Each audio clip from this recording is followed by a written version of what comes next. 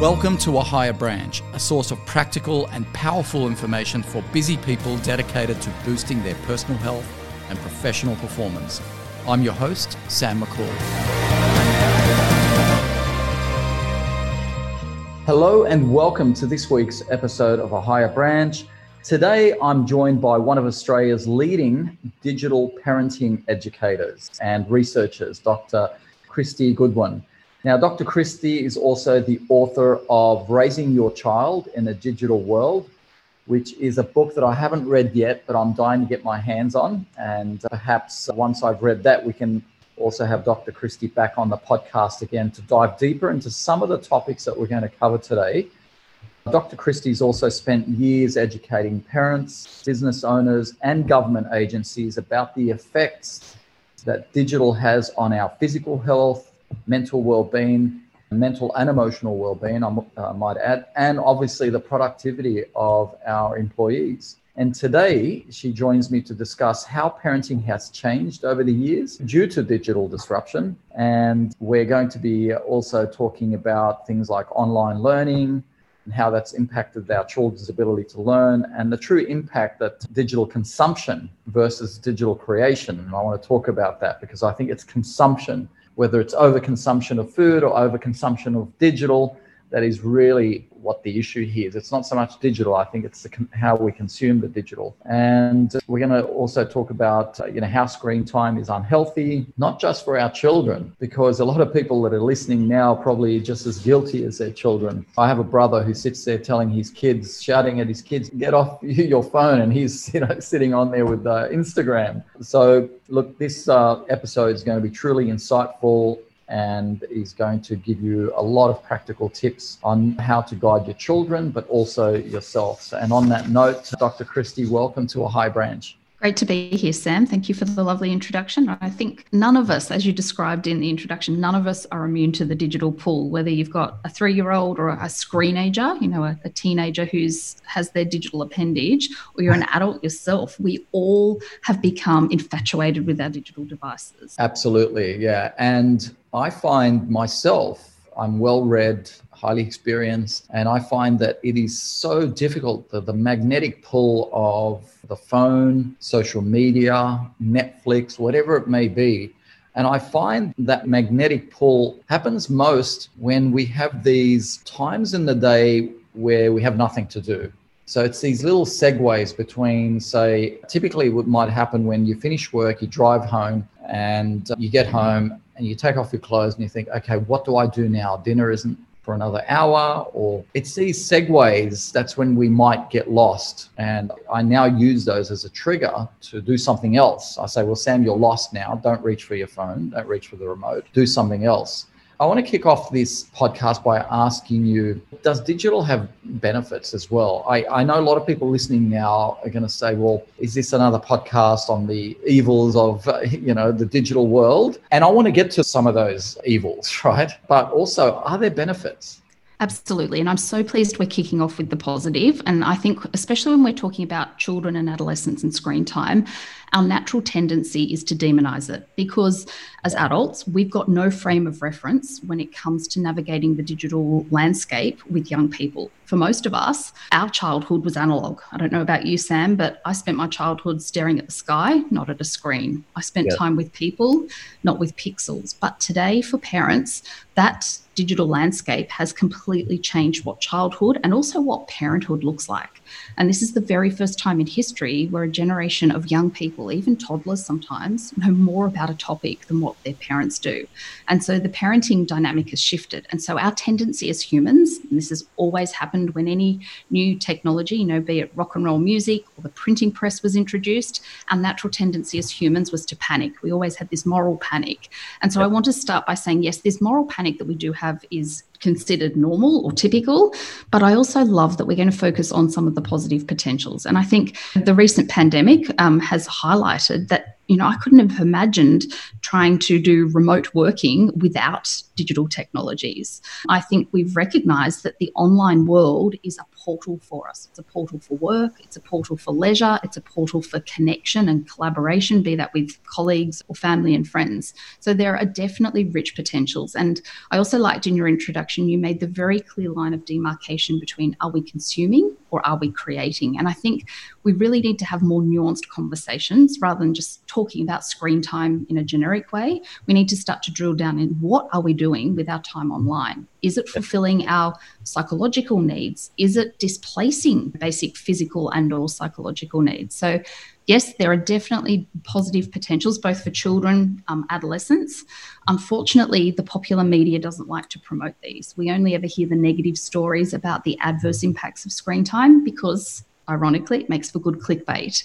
But the positive stories, and I'm here to say as a researcher in this field, there is definitely positive potential for both children, adolescents, and adults if what we're doing is intentional and if it isn't displacing some of our basic needs. So can we go back a step then and define what is digital? Is it laptop? Is it TV? Is it a phone? Is it just screens, or is it what we're doing on those screens? Is it Zoom itself, or is it social media?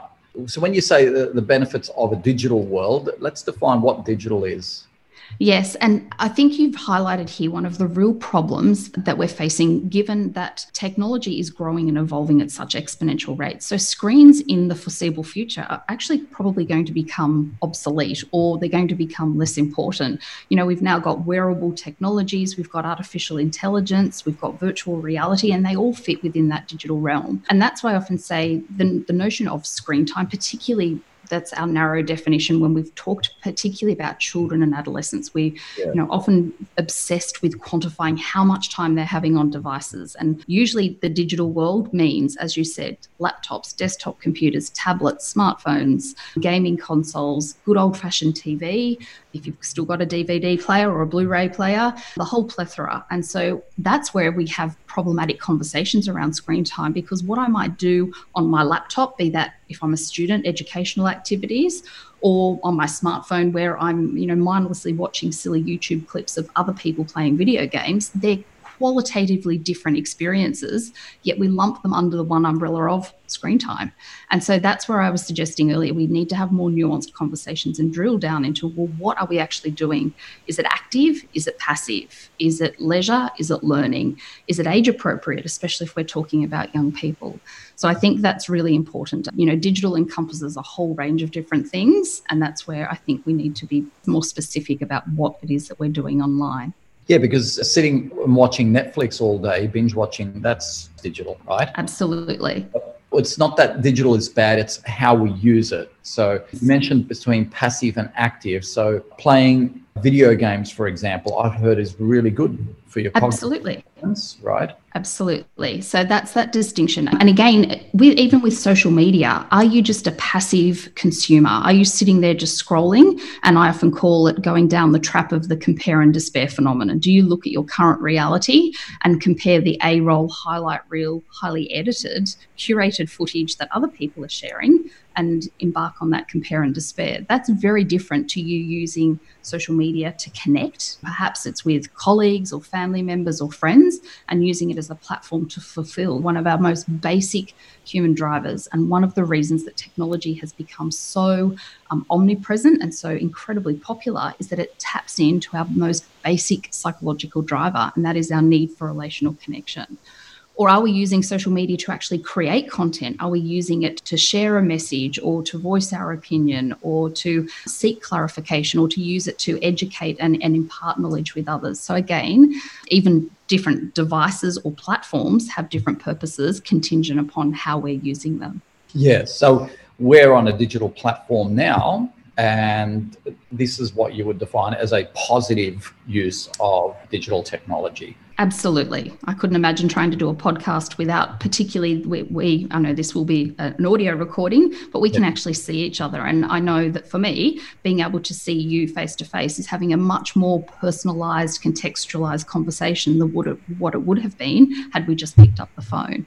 And so that's where I often encourage people to tap into what need do you need the technology to fulfill, be that a functional need or is it a psychological need? And then that's why I say we have to be masters of the media and not the other way around, where I think many of us are trapped, and that is a slave to the screen. You know, are we using the technology or is the technology using us? And I think when we're deliberate, when we use it appropriately, it can definitely be beneficial. Absolutely. Now, most people listening to this know our framework. One of our frameworks or operating systems for life is the 8 areas of life, which fill 8 fundamental human needs. And that is a tree of health, the tree of love, the tree of family, the tree of work, the tree of friendship, the tree of learning, the tree of wealth, and the tree of charity.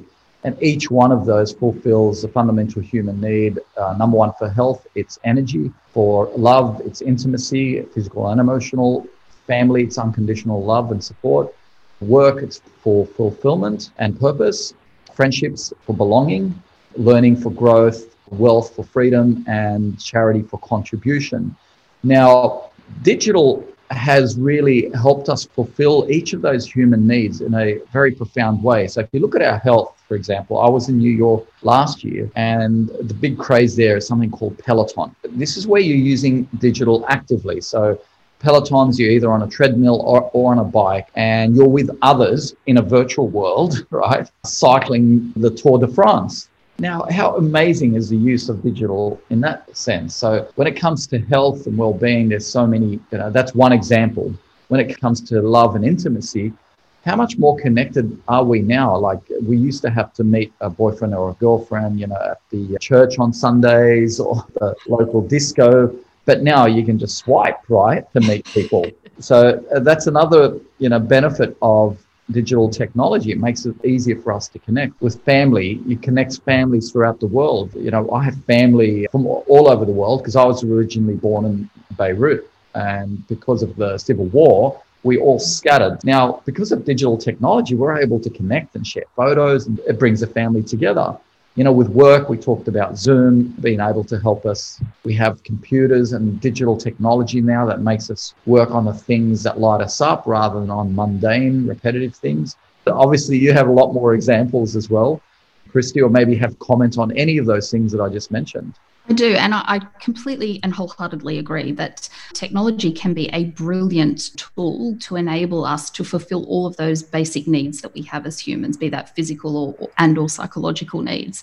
Again, if we're intentional and deliberate around how we use them. But I'm also going to suggest, because of the way technology meets our psychological needs in particular, and because of some very persuasive design techniques, often we are oblivious to the potential disruptive nature that technology can have. So one of the ones that I'm hearing firsthand from a range of people, professionals, health professionals in particular, educators and families, is that technology can connect us, but if we're not careful, it can also disconnect us. We can be together physically, but alone if we're all sitting there on devices.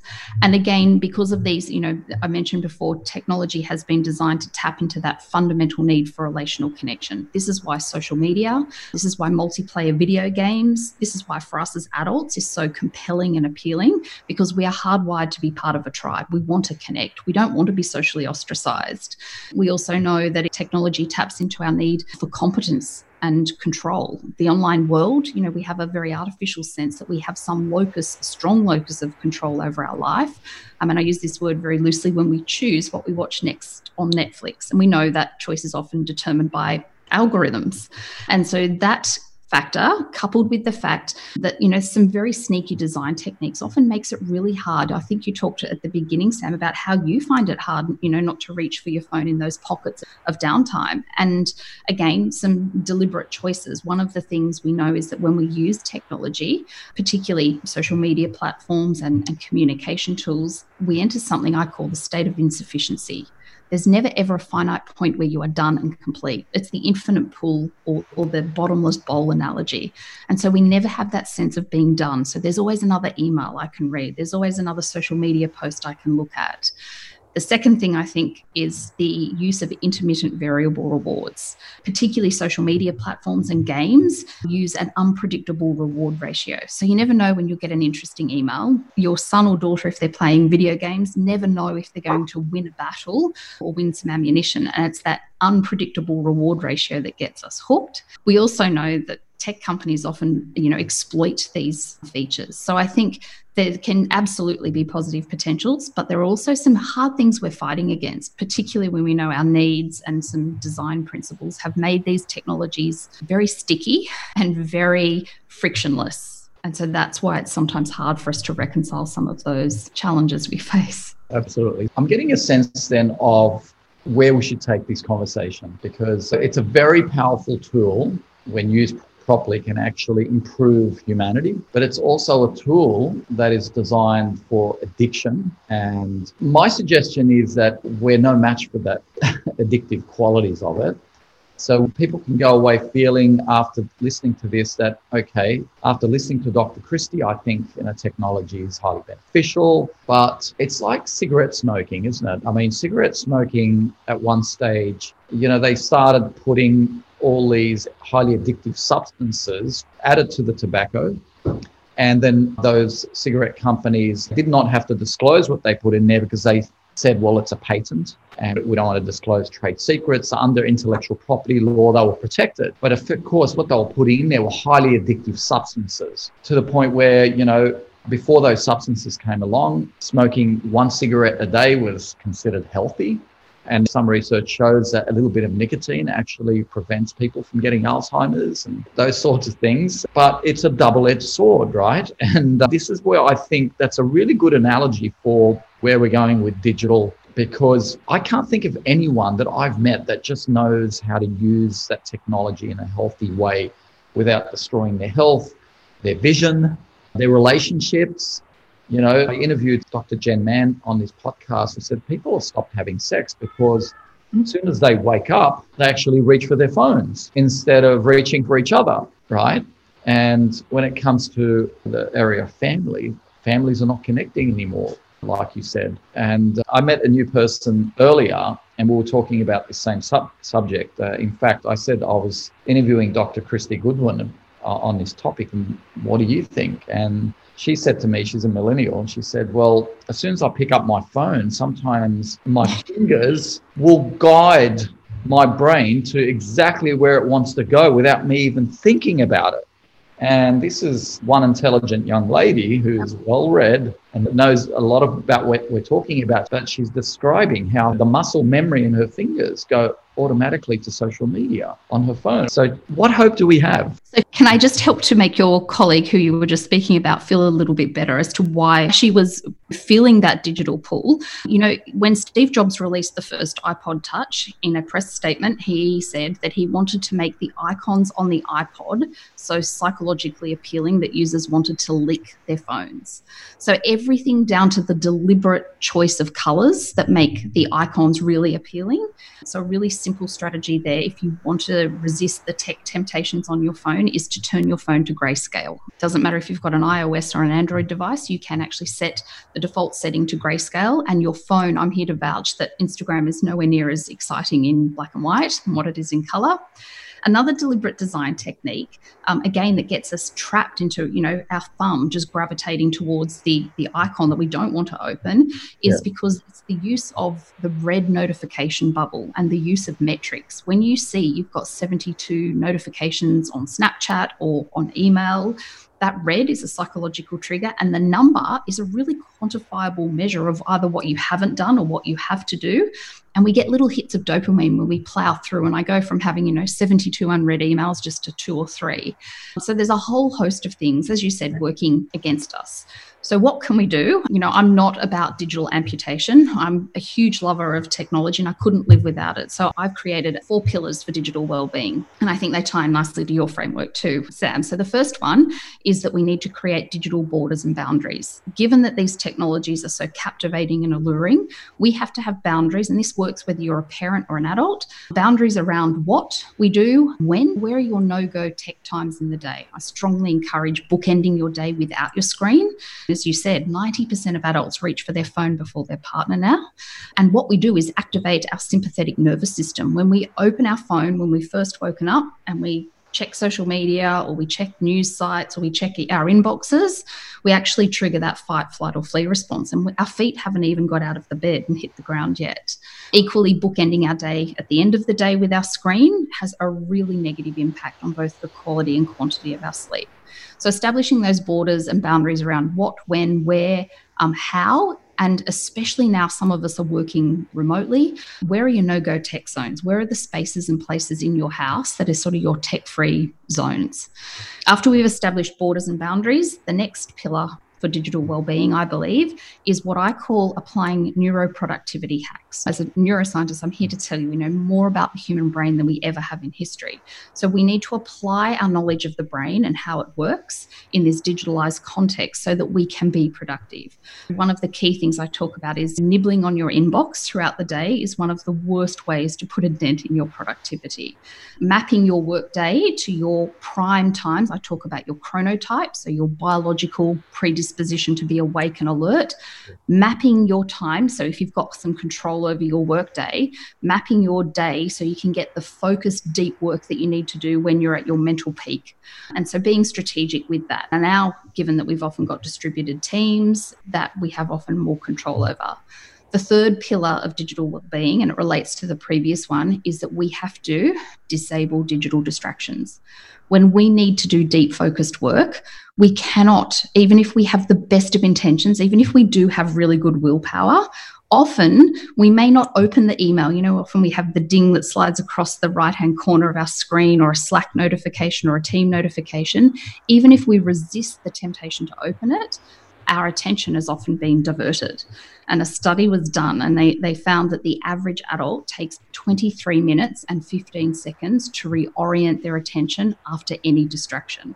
So if you're in a deep focus state, and maybe it's a colleague that comes and interrupts you, or it's a social media ping or ding, it's really time consuming to reorient your attention. So when particularly our mental prime time of the day, we really need to put a fortress around our focus. That's the time of the day where we have to be really stringent and turn off notifications. Flicking, I often say the basics work if you work the basics. Turning your phone to do not disturb mode, not for the entire day, but when you need to do that deep focused work. Now with most phones and operating systems, you can actually personalize that do not disturb setting. So I know a lot of people say, but what if I've got a sick parent? What if my children's school or preschool needs to reach me, or my EA needs to reach me? I do need to be contactable. You can actually set rules up so that key people or key numbers can penetrate that barrier. You can set up an auto reply, a text message, so that if you're in that do not disturb mode, people get an automated response with a clear plan of action as to who they can contact. So I think being deliberate around that focus time. And the fourth pillar of digital wellbeing, and I think this one's the most important, I will also admit I find this one the hardest to do, and that is digital disconnection. We have ancient Paleolithic brains that were never designed to be switched on processing information 24/7. We need opportunities to unplug, literally to disconnect. I don't know about you, Sam, but when I used to fly, I often had my best ideas when I was in a plane, or when you go running or swimming or go for a walk or wake up early in the morning, and we enter what we call the mind-wandering mode, or the default mode of thinking. We don't get that, exactly what you're talking about in the beginning, when we are constantly scrolling through our devices or being distracted in those moments of white space we used to have. So the four pillars again, the first one are borders and boundaries. The second one is neuroproductivity hacks. The third one is disabling digital distractions. And the fourth one is digital disconnection. That's how I think we can get on top of this and thrive in this digital landscape without having to give up our devices or our laptops. Now, awesome. Now, a lot of people would have heard each one of those four pillars, but I just want to take the opportunity now. Where can people find you on your website? Can you tell us what the website address is? Sure. It's drkristygoodwin.com, and there's a whole range. Ironically, I have a website and I'm quite active on social media, but I know that's where people are also spending lots of their time. So I'm trying to cultivate healthy bite-sized bits of information. I'm on those platforms too. Yeah, so it's Kristy with a K, yes, and a Y. And so it's the same handle for Instagram and Facebook. Correct. Dr. Goodwin. Excellent. That's really good. Just thought I'd raise it. I don't want to forget later. Okay. Can I tell you why you might forget? Sorry to interrupt. Yep. We know our memory-making capacity is changing rapidly. I'm the first to admit I have digital dementia. What we're often doing now is offloading some of our memory-making capacity to technology. And I think this is, again, it's both a positive and a negative thing. You know, is my life enriched by knowing a whole multitude of phone numbers and birth dates or calendar appointments? Probably not. That's the sort of thing that is probably worthwhile offloading. But are we offloading some of the really important things that we should be committing to memory? And this is the thing I think is our biggest threat to families and to both personal and interpersonal relationships, is that these devices that we have all become dependent on can rob us of our two most important human resources, our time and our attention. Are we missing those little micro moments of connection with our kids? You know, when your child finally nails the tumble turn at swimming lessons and they look up at you and they got their cap off and their goggles are filled with water and they give you the thumbs up and your attention is on the screen, not on them. Are we missing those micro, guilty as well? I hate when I see it at the playground. Yeah, and it does. And interestingly, on the playground, there has been, in my book, I interviewed paediatricians, and there in recent years has been a real surge in playground injuries amongst children. Now, this is anecdotal evidence at this point in time, but what they're hearing is that two things. One, kids are spending less time outdoors. They're spending more time on screens. So their physical skills, their proprioception, and their capacity to function on equipment is impaired somewhat because they're not spending as much time hanging upside down and crawling and rolling and tumbling. But the second theory is digital distraction, parental digital distraction, parents who are not supervising their kids because their attention has been diverted. I see that a lot when I'm jogging past playgrounds or cycling or whatever. I see kids playing, and inevitably, 90% of the times it's the mums. And I'm not being sexist here, but it's the mothers that are on their phone, because I think it's statistically a fact that a lot more women on social media than men. And that really saddens me. So I want to talk a little bit more then about the impact of digital on parents. I love the 4 pillars, and in particular, I think the one that's had the biggest impact for me is bookending my day with zero technology. Right. The first hour and the last hour for me is a no-go zone for technology of any form, and that's helped me in the bedroom and that's helped me in the boardroom. Right? Because it seems to me that what happens to us in the first hour and the last hour has the biggest impact. One, the first hour has the biggest impact on my performance throughout the day, and the last hour has the biggest impact on my sleep performance. And I measure my sleep performance through this Oura ring that I wear. I measure my sleep data to see if I'm getting enough deep sleep, REM sleep, and I can tell from the next day. Now, inevitably, when I've been on technology late at night just before I go to sleep, my sleep performance is terrible. And that gives me brain fog the next morning. And then most people are caught in this vicious loop. So that tip you gave on bookending is incredible. And all those other ones that people did, make sure you go back if you're listening to this and have a listen to this podcast again and just write everything down that Dr. Kristy just mentioned. And please visit her website. I can't stress how important this topic is. It's probably the most negative thing in our lives at the moment. I mean, I say to people, you can eat unhealthy, don't exercise, but by any means control your addictions to technology, because that's having a far worse impact on your health and your emotional well-being than poor diet and exercise. So let's look at then children and how to raise children. This is a specialist area for you, how to raise children in a digitally focused world. How much screen time is healthy and how much screen time is dangerous? For children, and does it depend on their age as well? I mean, I picked up a toddler the other day, one of my cousins, and I had him, in my arms, and he was facing my chest, and I had an emblem on the top that I was wearing, and he was doing this with his fingers, trying to zoom in on the emblem. It's like, and children are having trouble distinguishing between the real world, the analog world, and the digital world. So how much screen time is healthy? Is there a figure? Look, this is the million-dollar question. This is the most frequently asked question I'm asked by parents. And we do have Australian government guidelines. In fact, most countries in the developed world do have guidelines around screen time, and they're fairly consistent across different nations. In Australia, our current guidelines are for no screen time for 0 to 2-year-olds. For 2 to 5-year-olds, no more than 1 hour a day. And again, screen time constitutes, televisions, touch screens, gaming consoles, laptops, desktop computers, the whole gamut. Yeah. For 5 to 18-year-olds, the recommendation is for no more than 2 hours a day. Now, that is considered sedentary leisure screen time. So it doesn't encompass what they're doing in a classroom on devices. It is purely what is done for leisure-based and sedentary-based screen time. However, because I often share that when I run parent seminars, and I can almost hear the collective gasp from the audience, or the heads go down from parents. And so, yes, they are guidelines or recommendations, but again, I want to remind people that obsessing or focusing on how much isn't the most important question. I think, again, we need to have broader conversations.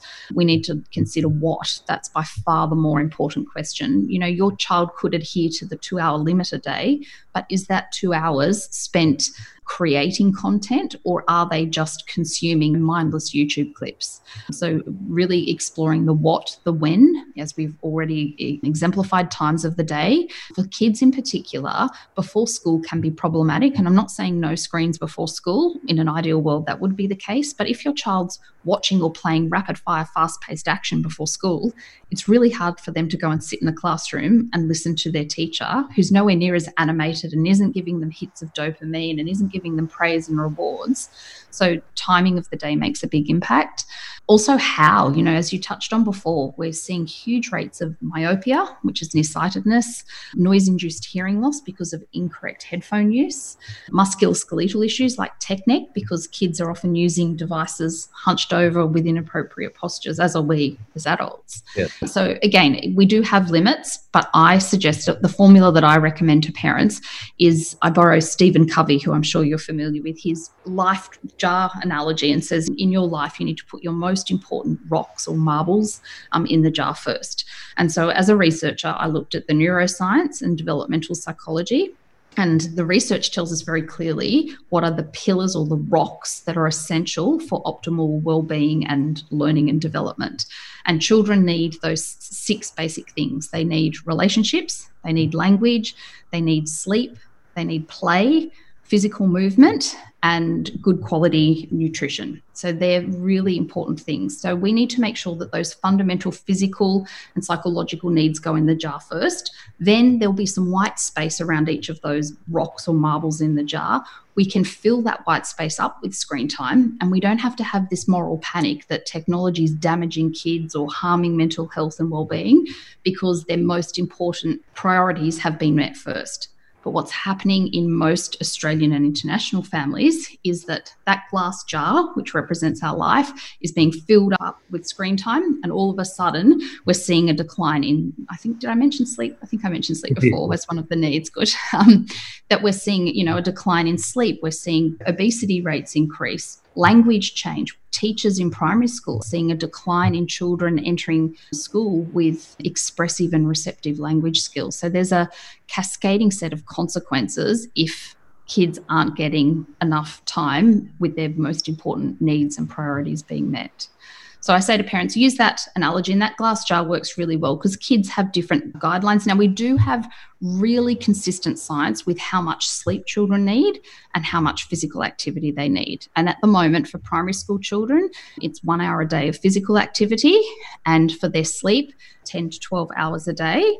Now, if you're doing your calculations, if you've got a primary school student, let's say you got the 12-hour sleeper and the 1 hour of physical activity, that's always 13 hours of their day just on 2 of their needs. Yeah. Doesn't leave a whole lot of time for screen time when we start to factor in some of their other needs. So it's a simple framework or a simple calculation, and it stops us from just trying to use some arbitrary metric. Those guidelines that I mentioned at the beginning have never been empirically validated. So there's never been any research done to say, that 1 hour limit is exactly a safe amount. All kids, have different tipping points. So it's really hard to prescribe an exact amount based on their... I love that, because It's about priorities rather than some arbitrary time. And if you fill their day with, like you said, those 6 things, especially sleep and movement, then you don't feel so guilty about the white space in between. Because if they're getting enough dose of that, and hopefully with movement, it also includes sunshine, because there's a lot of research which shows the importance of sunshine on gut health, with the importance of sunshine on mood, with the importance of sunshine on melatonin production for sleep at night. So I absolutely love that approach, Kristy. Can I add one there? Because I'm glad you've brought up sunshine, and as it fits in with my philosophy of the basics work if you work the basics. There's a new study that's been conducted in Australia that says one of the reasons that we might be seeing this surge in myopia, possibly, is because a lot of young people aren't getting a sufficient amount of time in natural sunlight because they're inside on devices.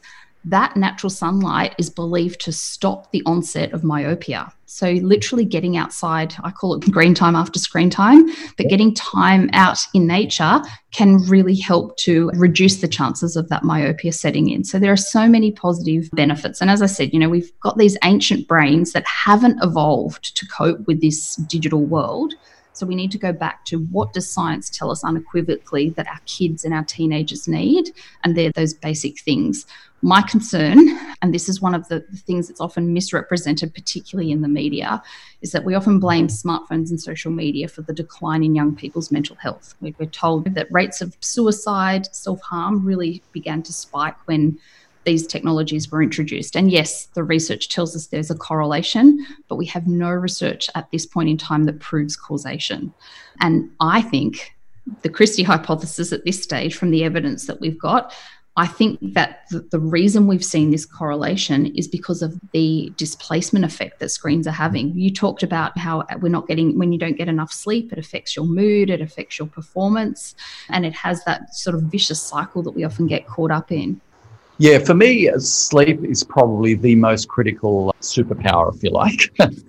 I prioritize sleep ahead of exercise and diet. I mean, a lot of people are obsessed with what they're putting in, what they're eating.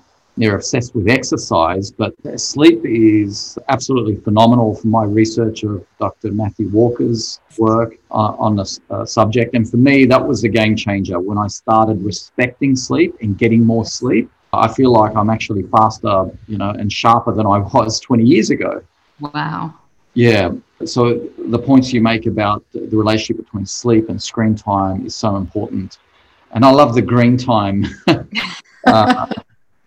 Because there's also research that shows that the color green on the eyes in nature, looking at trees, grass, reduces blood pressure, takes you out of your sympathetic into the parasympathetic, the rest and digest mode. So I try and tell my friends and family to go for a walk before you have the evening meal, just to relax and go out in nature. I'm lucky enough to live near the Ku-ring-gai Chase National Park, so I just go into the bush for that.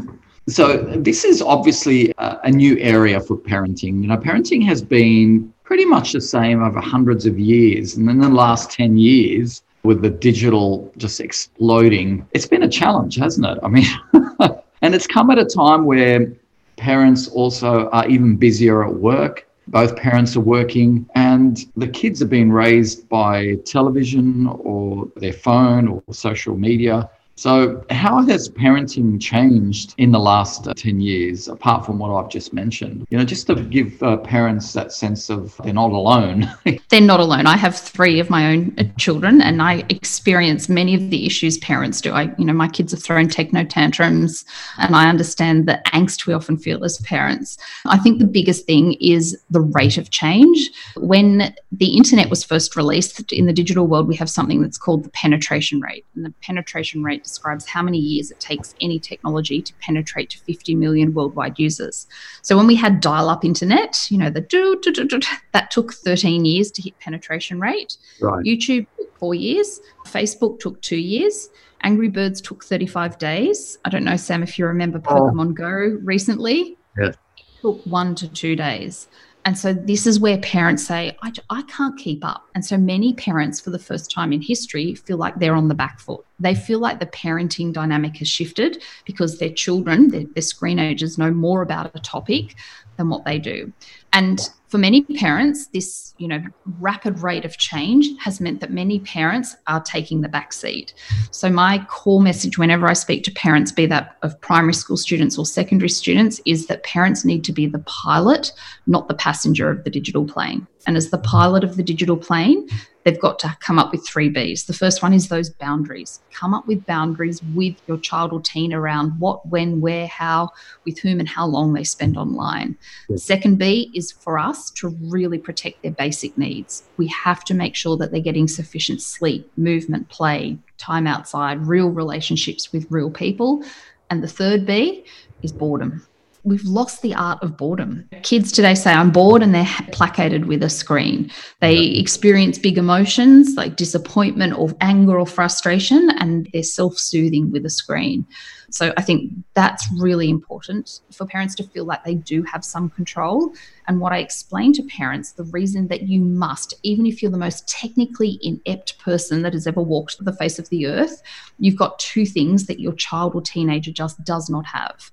The first thing that you've got is a fully developed prefrontal cortex. So the part of the brain that helps make good decisions, that solves problems. It's really key part in this digital landscape is it's the impulse control center of the brain. It's the part of the brain that says that's a really inappropriate photo for me to post online. That's the part of the brain that I need to be working to say, look, 4 hours on Fortnite is sufficient. Turn it off, Jimmy. That part of the brain isn't fully developed until early 20s for females and late 20s for males. So you should not, as a parent, expect your child or your teenager to self-regulate on a digital platform. They just literally do not have the brain capacity to do that. And this is why they are posting inappropriate things. I often talk to students about their digital DNA and this idea that every photo, every message, every video is leaving behind sprinklings of your, some people call it a footprint, but I think we should think about our digital DNA. So you mightn't have that technical prowess. You've got that prefrontal cortex that you'll help your child navigate this digital space. The second thing that we've got as adults is life experience. We've got hindsight, we've got a catastrophe scale. Our young people, given their nature and their life experience, just don't have that. And so you don't have to be technically proficient. It can help. And there are some prohibitive tools that you can put in place to limit your child. The most important thing you can do is assume that active role, be that pilot, because you are equipped. You've got that prefrontal cortex and you've got the life experience, so you can help them navigate this digital terrain safely, respectfully and responsibly, which is, I think, what we all want as parents. Wow, absolutely. There's so many takeaways from the interview, Kristy. That's phenomenal. One last question that I have, and you've given so much of your time generously. Is there a difference in the challenge for parents between, say, the different age groups? A lot of people talk about the preteen years as the most important. Would you agree with that? Look, I don't think they're the most. I think active parental involvement at all ages and stages is really important. This is not, the sex ed conversation that you awkwardly have with your child and then tick the box and say, phew, I've had this sort of cyber safety talk, I'm done. Because there are different challenges at different ages. The issues that parents of toddlers are dealing with, some of the addictive behaviours, the really pronounced techno tantrums, when you turn off technology, can sometimes represent in the teen years. There are definitely different challenges at each stage. And so that's why I encourage parents, the earlier you can be the pilot of the digital plane, the better results you'll yield, because it's really hard to go and make significant changes to your 16-year-old's digital behaviours when they've got a device that's in their bedroom, when it's their tool to connect with their friends, when they tell you they're doing their homework on it. Much easier to do it when they're 6 or even earlier. So I think there are definitely unique challenges at each stage and age. I guess if I was to answer that question, I think parents of preteens are probably facing the biggest challenges at the moment, because what we're seeing is younger and younger introduction of social media and multiplayer video games and social platforms, even YouTube and YouTube Kids. And so many parents are grappling with when is the right time to introduce social media or even a smartphone. We know that smartphone ownership is dropping. The age of first introduction is dropping significantly. So yeah, I guess preteen parents are probably facing the greatest number of digital dilemmas at the moment. Okay, so because that was my next question was, is it a good solution just not to buy them, the smartphone, that tablet or the laptop? Is that, I have a saying when it comes to the food, you can't eat what you don't buy, right? Look, I'm going to say my theory on this is delay dunking your child in the digital stream, whether that's introducing the TV or whether that's giving them a smartphone or giving them access to social media for as long as you can. You know, I think we've forgotten as parents, it's okay. In fact, I think it's a rite of passage for our kids to say to us, you suck, you're the worst parent in the world, and I hate you, when you've put firm boundaries in place that you know will look after their well-being. I often use the analogy in parent workshops. If your 8-year-old son came home from school one day and said, can I have the keys to the car, Dad? I'd like to go and do burnouts. We wouldn't give him the keys to the car. We would, you know, it would be just a firm no. Your daughter who's 11 comes home and says, how about a shot of tequila with dinner tonight? There's no way in the world we would enable that. So right. I say to parents, it is okay to have firm boundaries. Certainly communicate them to your children. I have found giving kids reasons and science for our decisions rather than just it's a hard no because I'm your mum or your dad and I said so. I'm yet to meet, Sam, a parent who says to me, oh gosh, Kristy, I really held off giving my son or daughter a phone and I really regret that decision. But I certainly hear plenty of parents saying the opposite thing where I gave it to them and it just became such a slippery slope. So delay the dunking if you can. Yes, I suspect that would be the case.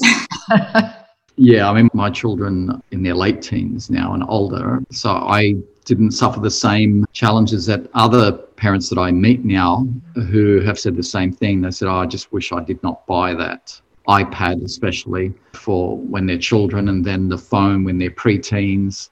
And I think that's the best solution sometimes. And I like what you said about if your kids don't tell you that you suck and they hate you, you know, that means you're doing a good job of protecting them, because yeah, there's a lot of magnetic pull out there in the wrong direction. And at the end of the day, you're not their friends, you know, you're their guardian. Mm. And you need to guard them. You need to guard them against the tequila, against chucking burnouts up and down the street. And this is why I love reminding people of the dangers and the benefits. Of course, we started with the benefits because people are just still uncertain. They're still uncertain about, is it really that damaging? You know, I heard it's good, you know. And what you've outlined is what makes it good and what makes it bad. And you've done it beautifully, and we've got so many key takeaways. I'm going to be listening to this again because there's some great one-liners there that just speak volume. So thank you so much, Kristy. Is there anything else that we should know about before? No. I'm going to get your book. I assume it's on your website. It is, and still I think in some retailers as well. So. And I'm working on my next one, which is more for adults, on how we thrive in this digital landscape without giving up our devices.